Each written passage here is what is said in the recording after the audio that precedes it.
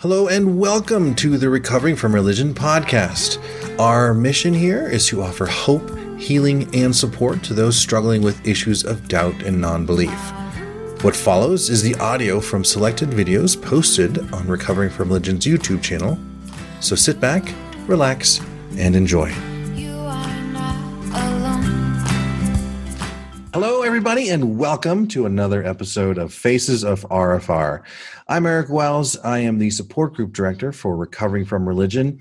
And in this Faces of RFR series, what we do is we sit down and talk with a volunteer who's been volunteering for Recovering from Religion, talk about what they do with RFR, and get to know them a little bit, get to see what makes them tick. And today is no different. Today, I am very, very excited to talk with one of my most favorite people with RFR. So today, I want to introduce you to Shannon. Shannon Nebo, how are you doing today? I'm doing great. I'm so excited to be here. One of your favorite people. I didn't know that. I know you didn't know that, but you are. I just see you as incredibly talented, and when I need something done, you work your magic, and it's good. It's done. It's amazing. I do my best. I try and keep everybody happy. I can be a little bit of a people pleaser. Thanks, religion. So you guys reap the benefits of my previous indoctrination. All right. I love it. So, Shannon, where are you located, and what do you do for RFR? So I am in Arnold, Maryland, which is just like a tiny bit north of Annapolis, which is the capital of Maryland. Some people think it's Baltimore, but it is not. It is Annapolis, which nobody has heard of, which is fine. And I love living in this area. We're like right by DC and Baltimore, and we have rivers and beaches, and I love it. So here's where I am. I live in a house with my husband, Mark Nebo, and my 3 kids, who are all boys, and 16, 5, and I gotta think about it. You got a ton of pets that are running through the house too. It is a lively place to be from the sounds of it. It is, yes, and you might hear from some of those pets throughout this interview. So that's a bonus. That I figure that's a good thing and not a bad thing. So I have 3 dogs. And those are the ones you'll probably hear. And 3 cats and fish. And I have 2 leopard geckos and a ball python. And I have some rats. Intentionally. Who's behind you? Is that the python? This one? Yes, this is the ball python. She's in her little hide right now. It's like I tell people that I have a snake and they're like, oh God. And I'm like, no, she's in a little ball like this big, and she's hiding. You won't even see her. Sometimes she'll sit she's got like a water dish, so sometimes she'll sit in her water under the heat lamp. But they're like, oh, will she get out? She definitely won't. She's tiny. So what do you do for Recovering from Religion? What's your role? So I do a lot of things for Recovering from Religion. Yeah, you do. Yes, because as you said, I'm very talented. So I am the treasurer. So I take care of all their finances. I file their taxes, which I just did. Congratulations. Woot woot. Yes, thank you. Well, normally the taxes are not super complicated. Usually it's super duper easy, but this year it was much harder because we made more money. More money, more problems. Yes. Yeah. Well, we can do more stuff. Yeah. So this was kind of a neat landmark year for Recovering from Religion. 2019 was too. It was almost like the start of a whole new chapter for Recovering from Religion. Is kind of what I see it as. Yes, it's true. It's true. And as cold-hearted and material as this sounds, money is a huge part of that. Getting those donations and building the programs and being able to recruit more volunteers and being able to train all the volunteers. Because, it's not just about getting people in the door. We also have to train them and we have to support them. And, because volunteers, they should be treated nicely and should feel like their contribution matters. So money really helps get that done. So we had, I guess compared to like Red Cross and stuff like that, it's probably not that much, but it was enough that we were able to fulfill some of our goals. So that was really cool. So I do the money stuff. I keep track of everything, which is, some people would think that it's boring, but I really like the whole orgasm aspect of it, making sure like everything is the way that it should be. I like that. So I do that. And then I guess the more creative side of it, I do the social media. So I manage all the social media.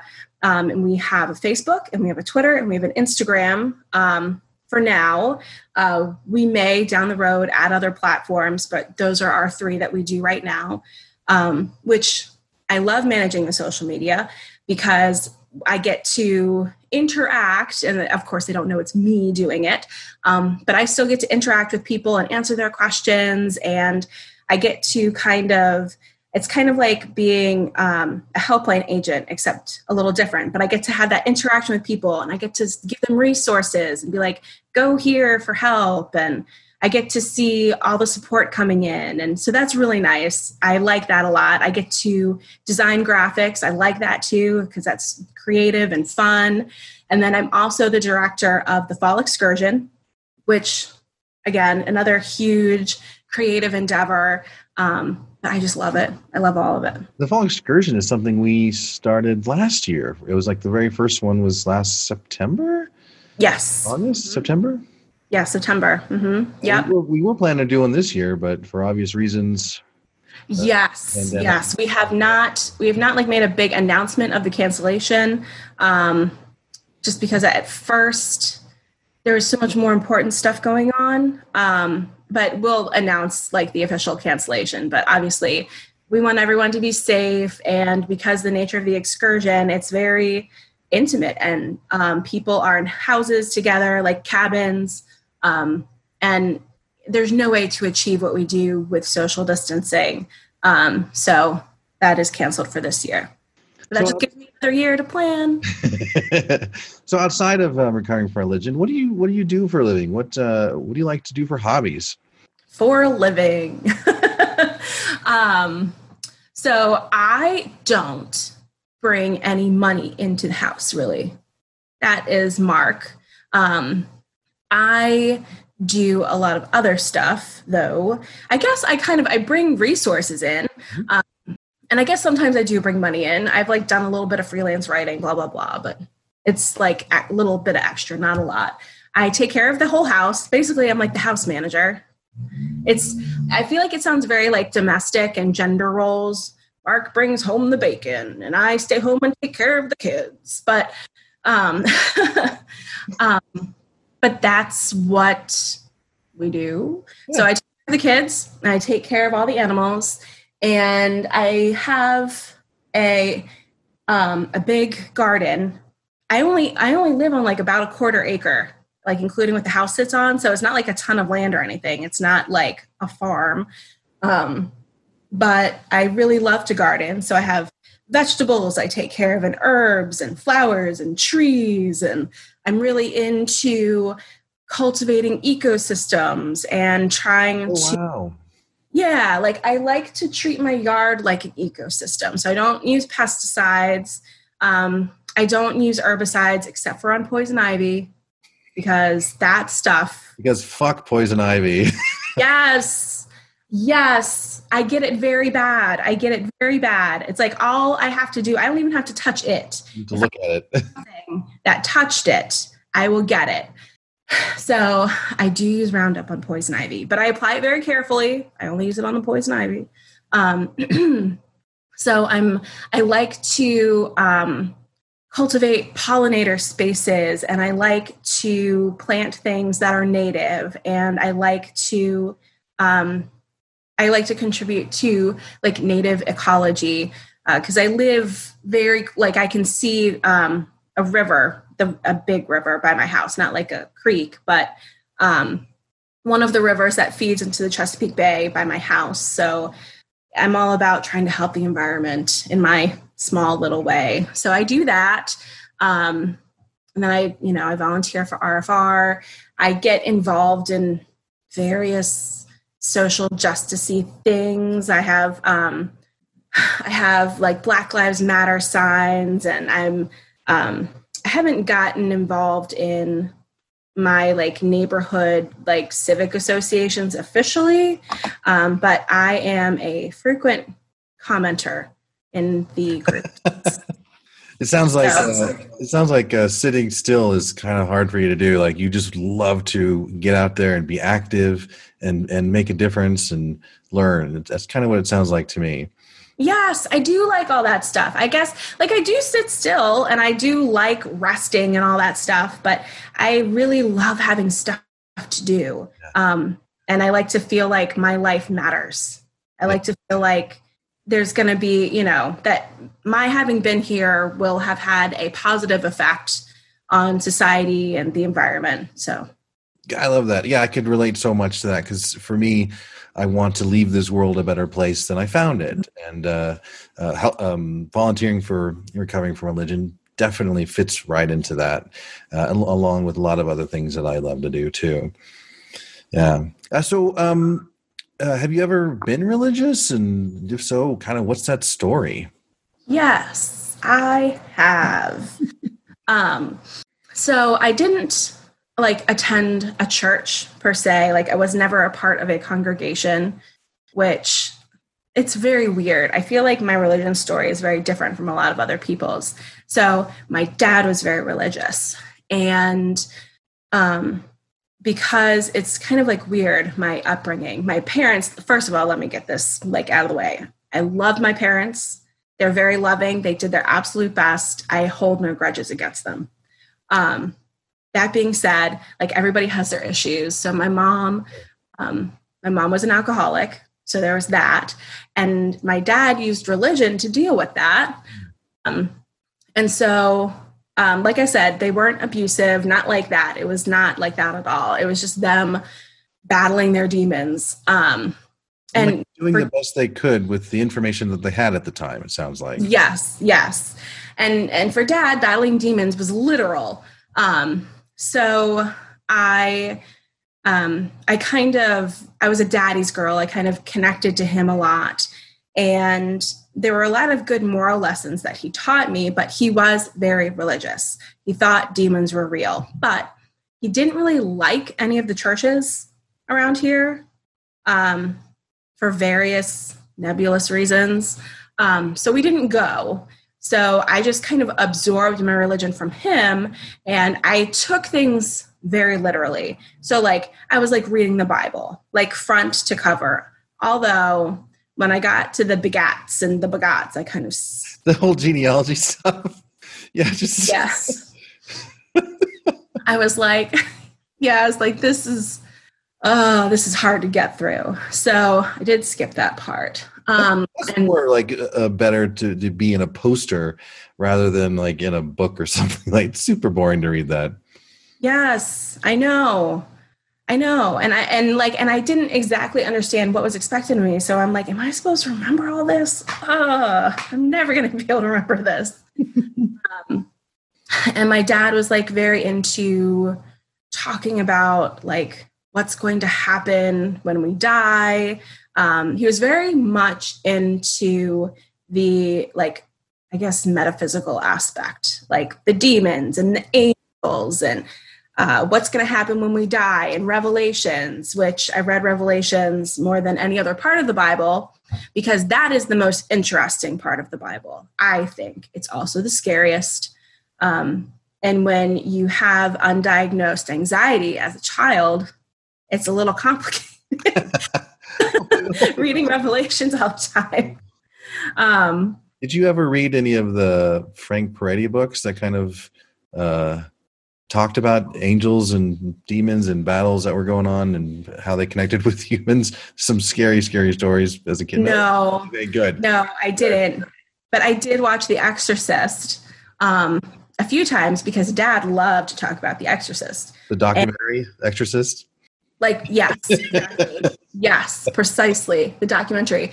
Because those those steps that the priest fell down, those are real steps. And my dad saw those steps because we live in Maryland. It's close to DC, Georgetown, like we're, within range. Yeah. Within range of the devil. So the steps were real. And when my dad went and saw the steps, he got this horrible feeling. And I guess a lot of people were injured and or died while filming The Exorcist. I have not looked into how true that is. But Dad was invested, the devil's real, and this is a true accounting. And he said that he read the book, and in the book, it's a little bit different. But it was like proof for him. It was proof. And so I was, a child, and I'm soaking all this stuff up, and he focuses a lot about like angels and demons and things like that. More so demons, I think, because I think he felt a lot of dealing with my mom being an alcoholic, dealing with anybody with substance abuse issues is really hard because you don't have a lot of control over it. And 30 years ago, 20 years ago, even 10 years ago, they didn't really know how to deal with addiction properly. They kind of treated addicts like criminals, like they were morally deficient, not understanding that they were just making it harder, by ostracizing the addict. So much of the time too, what they were taught to do or told to do or learned to do was just sweep it under the rug. It's best if you ignore it and it'll go away. I think it was one step removed from, hey, put them into an asylum, Yes. That's what they did in some of the previous generations. And then it kind of morphed into, let's just sweep it under the rug. And now it's a lot different and more open. And I think we can work on the problem and address the problem much better these days. Yes. Well, mental health care and the whole concept of mental health and mental illness, it's just become much more accepted for people to have problems and to have struggles and to seek help. Whereas, previous generation, boomer generation, they just smoke and drank and kind of were like, meh, that's how I'm going to deal with it. So that was kind of my upbringing, and it wasn't all bad, at all. It wasn't bad, like at all. There were so many good parts of my upbringing, and lots of good stuff. And there were some good things that came from religion. I feel like my, I don't know what you want to call it, the activist gene, the thing in you that makes you want to be good, that makes you want to affect the world around you. Religion really cultivated that in me. And kind of, I got my sense of a moral compass from my dad, knowing what's right and wrong. And as I started to explore the Bible, explore religion myself, instead of just kind of taking sermons from my father, basically, I started to really struggle because of the contradictions in the Bible. My own moral compass and what I learned was not matching up with what I was reading. So I guess that was kind of the beginning of doubt. And then the beginning of doubt is so fraught with struggle, because as a Christian, you're taught that doubt is just the devil whispering in your ear. And when you combine this kind of religiosity with any kind of mental illness, you just get a huge clusterfuck. Mm-hmm.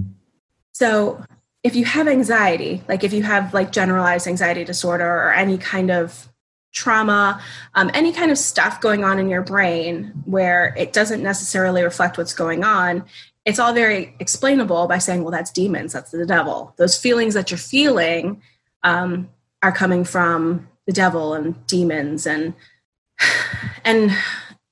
again, a couple decades ago, they didn't really look at mental health that much. So it seemed just as plausible as anything else. Yeah. Yeah. So what was one of the things that kind of planted that seed of doubt, and kind of how did you sort of come out of that mindset? Well, I was in kind of the doubting mindset for a long, long time. So there were two big things as a teenager that I really struggled with when it came to the Bible. The first one was hell. I really struggled with hell because after reading the Bible, I was like, wow, so like most people are going to hell. Don't like that. Like, that doesn't sound very nice, God. Did you like flip it around and think, if I created the universe, I wouldn't have made a hell? Did you kind of, hey? There's my 5-year-old. There's Nova. Say hi. Hi. What's up, Nova? Good. I'm rich. Have gems and money. I'm rich. She pays all of our bills. Good. All right. Anything else, Bubba? So, like, I wonder if I'm the richest Bubba or if there's more richer Bubbas out there. There's more richer Bubbas out there, Bubba. Well, like... He's very materialistic. Like Bubba Gump. Well, we call both of the little ones Bubbas. It was like a weird sort of evolution of baby. We started saying Bubba, and so Nova and Jupiter, my hippie named children, we call them our Bubbas. Oh, okay. Yeah, and then I call my my big one, my 16-year-old, we call him my big Bubba because he's like a foot taller than me now. All right, why don't you go be with Daddy for a little bit? He loves being on camera. He's such a diva. He's very materialistic. He loves being on camera. He loves accessories. He's quite photogenic. Almost reminds me of a little bit of the Atreyu in Neverending Story. Oh. Just a little bit. Oh, it's the hair. He's got that long hair. Yes. Yeah. It's his choice. And also I got stung by a bee in the back. Okay. He did. Random fact, he got stung by a bee. It was like very theatrical though, because I was in the garden and he was on the sidewalk and he was just like running around. And I think a bee like landed on his hair or something, because all of a sudden he's running around and then all of a sudden he's like, ah! He was just like, he was really dramatic. gunned down in the street, just starts screaming. And I'm like, what happened? Because I was like bent over. I didn't see what was going on. I just heard him cry. And then Mark was out there and I didn't see anything on his back because his hair just covered up the sting mark. He was stung. I think the bee got stuck in his hair. Bee panicked, stung him. And then, of course, Nova was then, I'm never going outside again. Later, he's outside. So, yeah. So, yes, he's very, he is the diva of the family. But I can't, with the question, I'm sorry, my children are very distracting. Quite all right. So we were talking about hell and kind of, it seemed to be one of the first. Oh, yes. Was doubting. Yes. And I asked you, like, if you flipped it around, as in thinking, if you were creating the universe, did you think about, like, if you could have done a better job than this? That's blasphemy. That's blasphemy, Eric. I know. And I'm going to hell just for thinking about it. Yes. I would have never thought that ever. No, I am not a Mormon.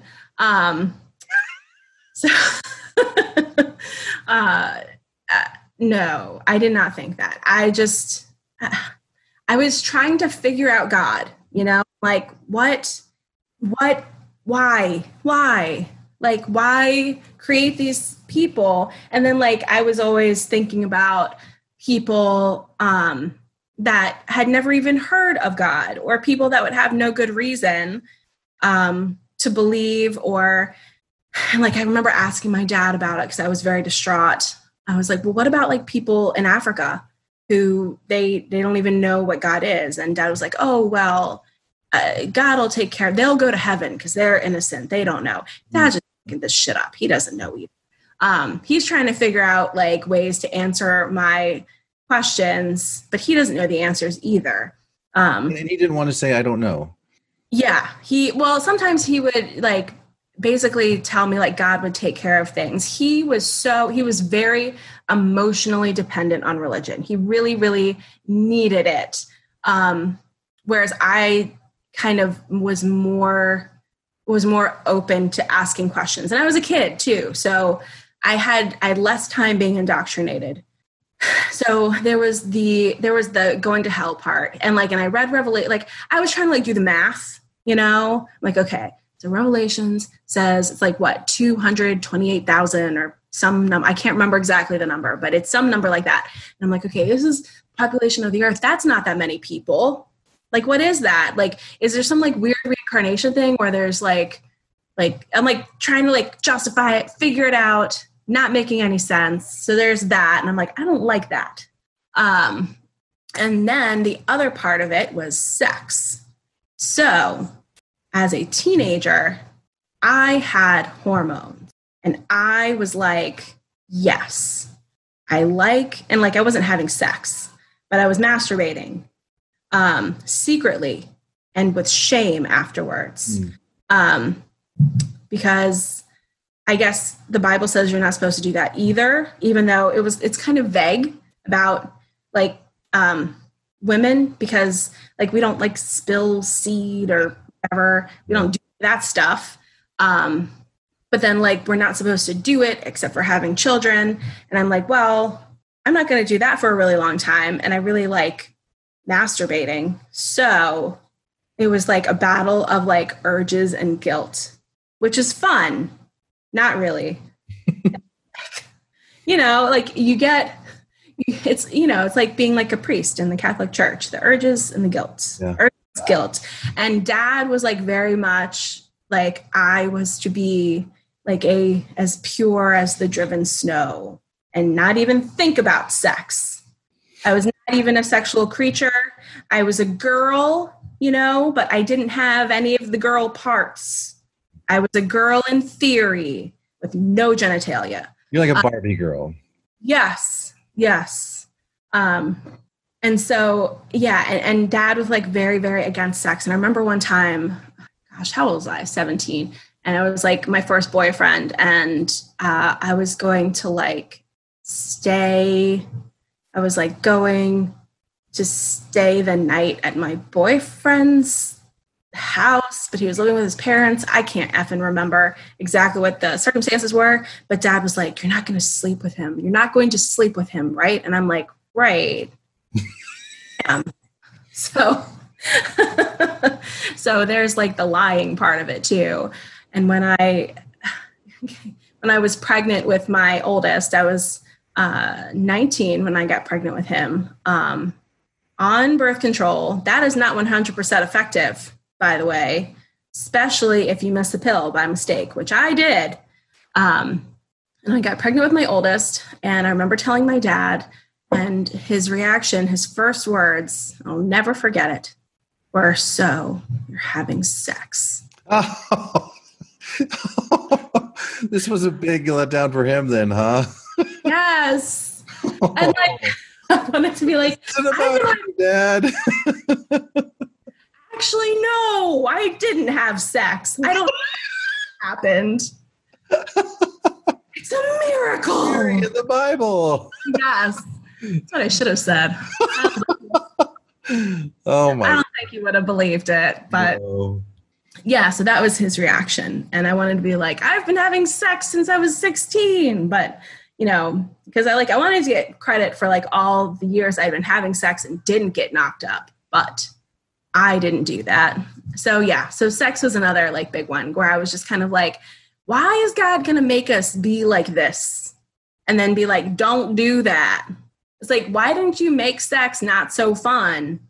Or I don't know, why didn't you just make it the rule not be, don't do that ever? Yeah. So hell and sex, those were the things. And I would always, whenever I felt like anxiety, I thought as a teenager, when like I started masturbating, whenever I felt anxiety, I thought that it was the demons coming for me because I had masturbated like however many days. Oh, that's horrible. I know. I laugh about it now, but it was horrible. Yeah. And I would just like cry and, oh, I didn't want to get possessed and throw up, the pea soup stuff. And The Exorcist was so real for you. Oh. Yes, because my dad told me it was real and I believed him. Oh, Shannon, my heart goes out to your younger self. I was so trusting. I was just so trusting. And I was like, if my dad says that it's true, it is true. That's why I believed in Santa Claus until I was 13 years old. Because dad just didn't have the heart to tell me. He kept trying to hint at it, but he just couldn't right out tell me. Oh. Been lying to me since I was like, I don't know, 4, whatever. So yes, I was very trusting, and it didn't always work out. Yeah. So how would you describe your current beliefs? I am an atheist, but I'm not, I guess I'm like an agnostic atheist. Like I'm not like, there's no God, gods don't exist at all. I'm just more like the God of the Bible doesn't exist. That's not real. And the God of Islam doesn't exist. And these structured gods of religions that have been made by men don't exist. If there's a thing, I'm not particularly concerned about how it's going to treat me when I die. And I don't think it gives a shit about sex or any of that stuff. I mean, but I feel like pretty confident that when we die, we just kind of rot like everything else.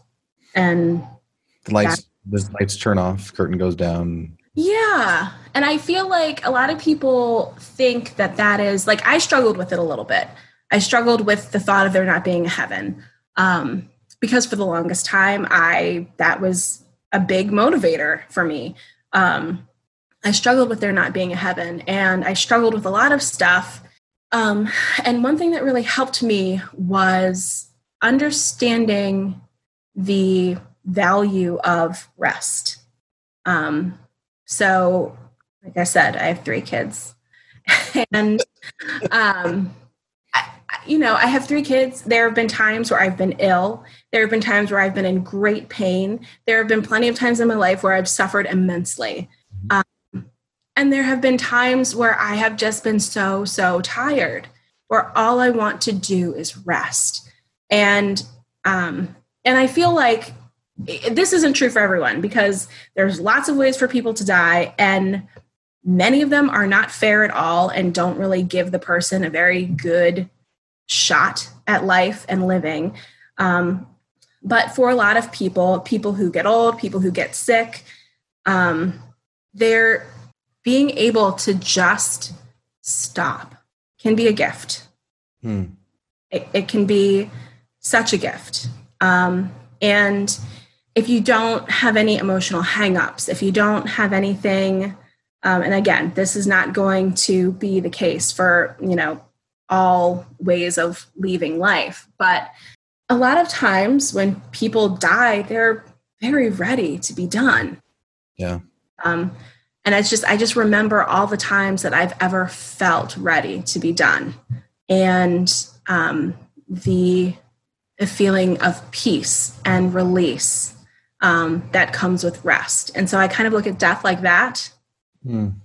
Yeah, my grandmother lived until she was about 92, 93, and she was sharp as a tack, all the way up until she passed away. And there was, she was a moment where she said, I think I need to go to the hospital. And so there was clearly something wrong, and she was in the hospital for a day or two. And then she kind of called us in, I'm ready to go. I think I'm done. And we were very, very sad. She was an amazing woman, but it seems like from her end, she was done. She was very happy and at peace with that decision. And luckily though, she had her mental faculties up until she passed. But Yeah, she told us she was ready to go, and it was different than like a violent death or an unexpected death or Mhm. something like that. This was something that seemed to be in her control, and how she wanted it to be. It was, and I gotta say, I don't know. You may not have seen the movie Big Fish. I did. Mm-hmm. That was I just recently watched that again, and that was seems to be kind of the message of that story of like creating your own life, telling your own story, and being in control of how it ends. And it's beautiful. So I like that sentiment, Shannon. Thanks for bringing that back, because it's something that I struggle with a lot. Is my own fear of death and mortality. And I mean, it's totally out of our control. We have no say in the matter whatsoever, for the most part. Some people do, but a lot of us don't have any say in it whatsoever. And I feel like that's how I live my life, you know? Like, and a lot of people are like, live your life to the fullest and go do the things. And for some people, it means like parasailing and jumping out of airplanes. But, and for me, you know, it may be big adventures like that once my kids are grown. But right now, like if I were to die tomorrow, I have lived my life to the fullest. I loved my children deeply. I've loved my husband. I've taken care of every living thing around me. I have tried to contribute to, it's like, you know what I mean? Like I have done my best. Like I can feel like, and I guess that's kind of the way I try and do it. Whenever it is that I go to rest, finally, I can say, I had so many happy moments and I left so much love and I did my best. oh man, that's cool. I love it. There's a lot of allergies, and so my eyes are watering up. I apologize for that. Because that's all you can do. That's all you can do. All you can do is do your best. And, you know, if there's no heaven, then like, what do you leave behind? You leave behind the lives that you affected and the things that you grew and the things that you nurtured and the things that you loved. It's like, and there's just memories and echoes of you, but that's the you-ness that you leave behind. So it's beautiful, man. So kind of coming out of religion, what has been the hardest thing that to overcome, the thing that you've struggled with that kind of stemmed from religion that you've overcome? What was the hardest thing? I think the hardest thing for me, and I feel like so many people share this, at least I've learned that so many people share this, is the fear of hell. Even when I was like, I'm pretty sure the God of the Bible, like I felt pretty comfortable in like the belief, you know, of there not being a God, but there was still this lingering, but what if, you know, and hell. So that took me probably a good year after. Like even when I said I was an atheist, there was still that echo of hell in the back of my mind. That took me some time to sort out.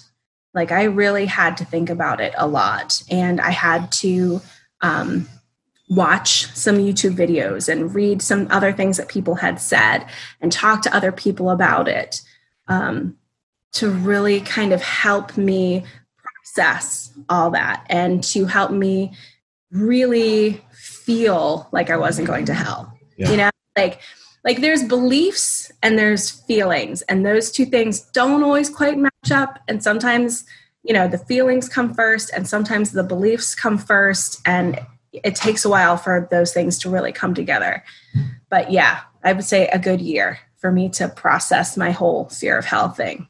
Yeah, it takes some time for the two to match, but it also takes work. And it sounds like you went and put in the work to kind of figure out one way or the other for yourself.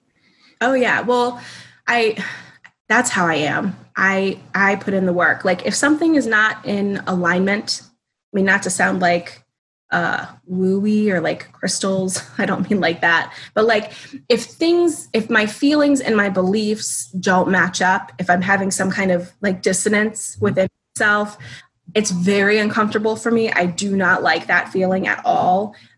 So I do work very hard to try and figure things out. So you use that sense of dissidence almost as an indicator that hey, there's something I have to work on. It sounds like you almost see it like as an opportunity rather in some sense. That's impressive. That's awesome. Well, I mean, it's just being self-aware and listening to yourself. Yeah. And it's not just, dissonance. It's like if you're sick, if there's something wrong in you, it behooves you to pay attention to that so that you can fix it. Mm-hmm. If you're feeling ill, if you have a cold, you shouldn't go around acting like you don't. You should rest and take care of yourself. And it's the same thing. And I think I attribute this a lot to growing up with mental illness and having to find ways to cope with it before like medication and all that kind of thing became more like available and mainstream. But if something feels wrong, it's like, why? It's like, you don't have to keep feeling wrong. You don't have to feel this way. You can fix it. I like that. Nice. So let's talk a little bit about recovering from religion. How did you first hear about RFR? How did you first come in contact with it? So the first time I heard about RFR was in 2012 in Austin at the American Atheist Convention. It was my first atheist convention. Mm-hmm. Mark and I can't remember if we were married yet or not. We might not have been married. Living in sin. Heathens, oh my gosh. I know. And so we were tabling there, and there was the RFR table was like across from us. So that's how I first came into contact with them and some of their volunteers. And I since the first time I ever heard of RFR, I was like, that is awesome, because I was like, I needed that. I need that. So, and so many other people need it. So I just really, even before I got really involved, we donated, we were totally into it as soon as we heard of it. So why did you kind of somewhat answered it, I guess, but why did you actually step up and volunteer? What? Sorry, that was my dog. I don't know if you heard that. A little bit groaning noise. That was all right, he's doing it more. Fine. Why'd you step up to volunteer, and kind of what do you get out of doing this kind of work? So at first it was just I was just kind of helping them out a little bit. As an outside entity, I just was kind of helping them with store some of their stuff. I was a very organized person, and so I was helping them get some of their stuff in order. And then as I kind of got more into it, I really liked what I was doing, and I saw they had a need. And so they asked me to be on their board, which I was flattered. I was yes, of course I will. And I get so much fulfillment out of it. Yeah. I feel like I'm really my existence is making a difference in people's lives, a tangible difference. And I do I guess if I were only doing their books and stuff like that, maybe it would be less rewarding because I wouldn't get to interact with people. But because I'm also doing the social media part of it, which I was doing, I was into social media and managing social media before RFR. So that was already kind of a strength of mine. And I kind of saw a need there, and I started contributing there as well. It's just so rewarding to people have a problem and they're suffering, and identify with that because I used to have those same feelings. I used to have the same fears and anxieties, and I can just be here's a solution. And then they feel better. It's amazing. And it's so easy. It's all the resources are right there. We have a resource section. It's been curated by our resource volunteers. And it's here is a solution. Or do you need to talk to a person? Sure, no problem. Here's our helpline full of specially trained agents who can help you exactly with this problem. It's just so awesome to be able to hand people these very viable solutions to these problems that they've had, and they like had no idea that any of this was real. And they're like, their brain explodes. And they're like, oh my gosh, this is what I needed. And it's just so easy. It's fantastic. It really, like, I love it. I love it. Yeah, and it's the rewarding part too. Kind of comes from not only understanding a little bit where folks come from in the struggling with their doubts and concerns, and even their trauma stemming from religion, but I suffer from mental illness too. I've got depression that medication has been wonderful for, but I kind of know not only what it's like to come out of religion, the trauma that can be there, but also how dark it can be for a person who has mental illness and struggles with those kinds of issues too. And so not only how dark it can be, but when somebody steps up and wants to help you out and provides a resource to help you out, that pinpoint of light, that pinpoint of hope out on the horizon just makes me feel good. Yeah, it's a huge difference. And it's like, yes, it's like you're struggling. Here's a bunch of stuff that can help you. And one of the other things, and I guess maybe I didn't mention it because it's a little bit like selfish in a way, but I get a lot of fulfillment out of belonging to the RFR, like the community, but the leadership team, like just all of us working on this. And we are all so focused on the mission. And I feel so blessed. So fortunate to be able to work on a team of people where there's no divas, there's no bad actors. Everybody's just like wants to help people and wants to support each other. And it's so great. It's such a great team to belong to. Yeah, I couldn't agree more. So what do you see for the future with your work with RFR, and what will keep you going, continuing to work? Well, I feel like, so we have goals, and I'm very, I don't know what the word is. I'm very goal oriented, and I can be a little competitive, and I like results, and I like seeing things happen. And like I told you, where, the taxes issue, where I had to file big girl taxes this time. It wasn't like the old form called like an EZ form, and now you. No, it was. So if you make, and I can say this because soon, because our everything is public, so it's like there's no secrets. So if you are a 501c3 and you bring in under 50 grand, you basically, all you have to file is like this little postcard that says like, this is the name of the organization and this is our tax ID number. And do you assert that you only made this much? Yes. Sign here, blah, blah, blah, and then you send it off. But if you make over that, you have to actually, it's like regular, like filing taxes, and you have to fill out all these extra schedules. And it's it's not that bad now that I've done it.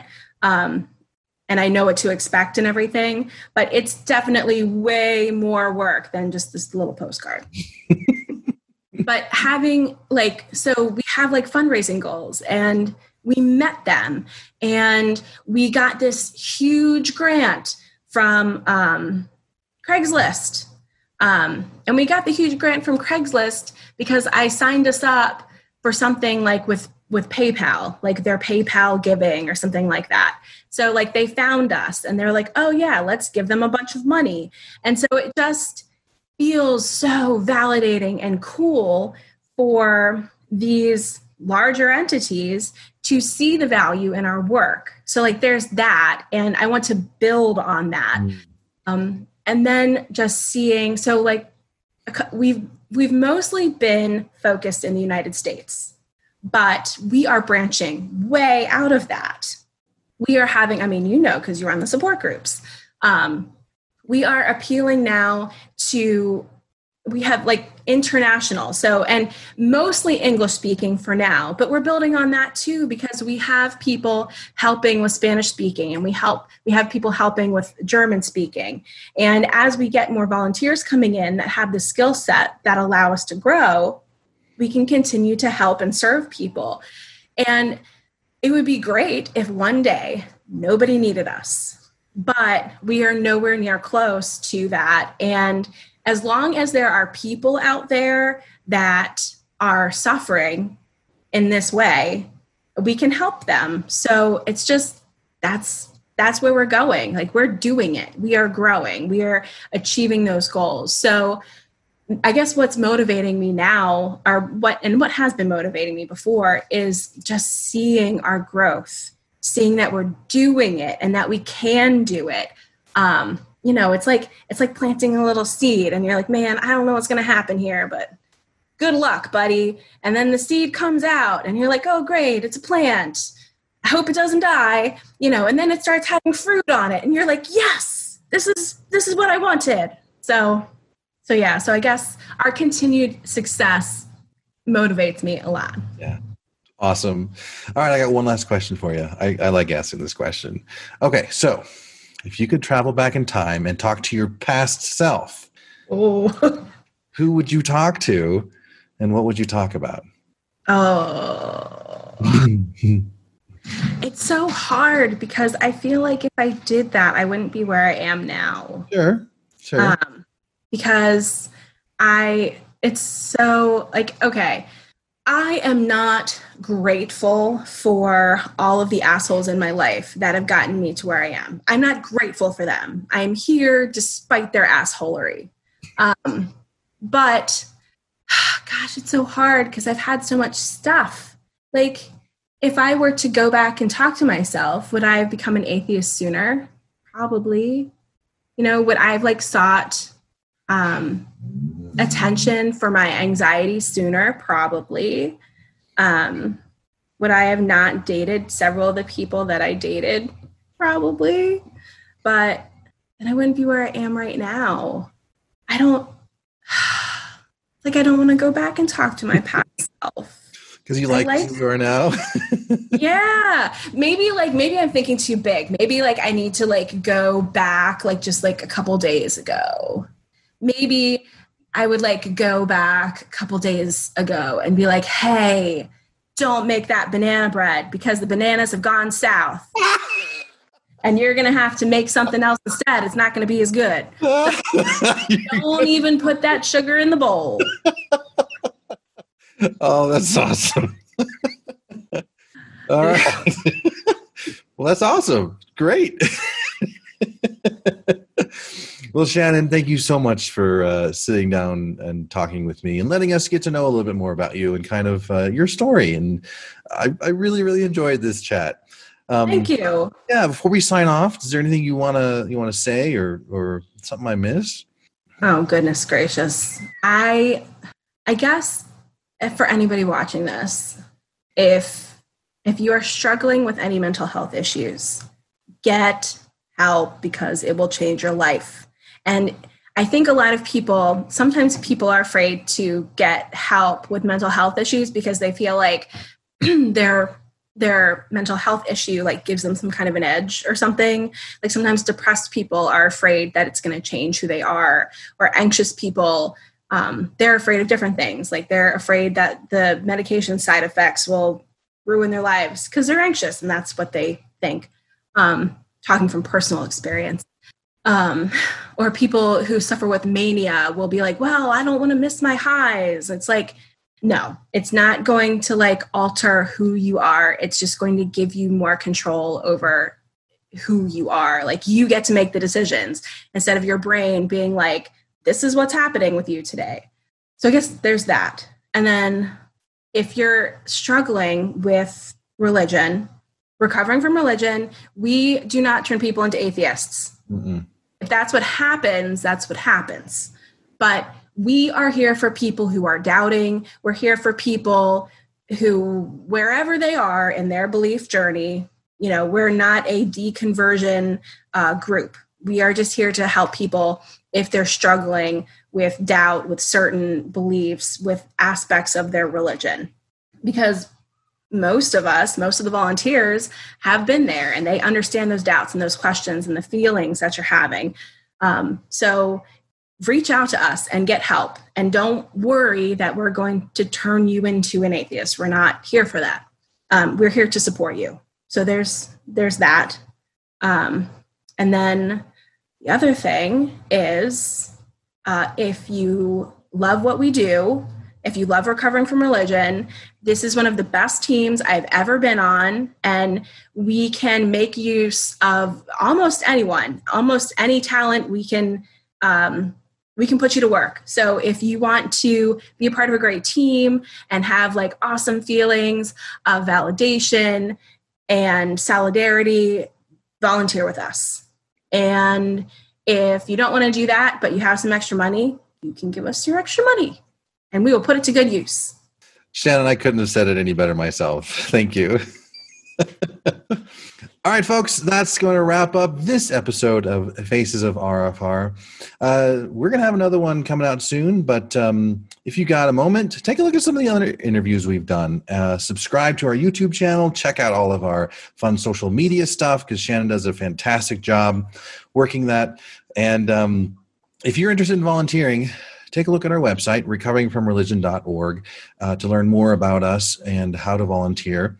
And if you're struggling with some doubts or some religious issues, trauma, reach out to us. Don't hesitate to chat with us, to call us. We're here to help you. We're here to listen, and we don't think you should be suffering. We want to make it as easy for you as possible. So thanks, everyone, and until next time, we'll see you later. Recovering from Religion is a nonprofit organization whose mission it is to provide hope, healing, and support to those struggling with issues of doubt and non-belief. Hope, healing, and support is waiting for you on our website, recoveringfromreligion.org. There you can speak or chat with a trained agent who will work with you through your struggles and doubts, or to help find resources that may work for you. You can also find local Recovering from Religion support groups in your area for the long-term recovery work. Resources specifically curated for those struggling with doubts, disbelief, and trauma can also be found on the RFR website. To connect with a secular therapist in your area, go to seculartherapy.org and create an account. If you'd like to support the work that RFR does, you can donate or sign up as a volunteer on the Recovering from Religion website. It's also a big help subscribing to the RFR YouTube channel, our blog, or following us on Facebook, Twitter, and Instagram. Questions, comments, and suggestions can be emailed to us at rfrx@recoveringfromreligion.org. Thanks for tuning in, and we hope you'll be with us next time on the Recovering from Religion podcast.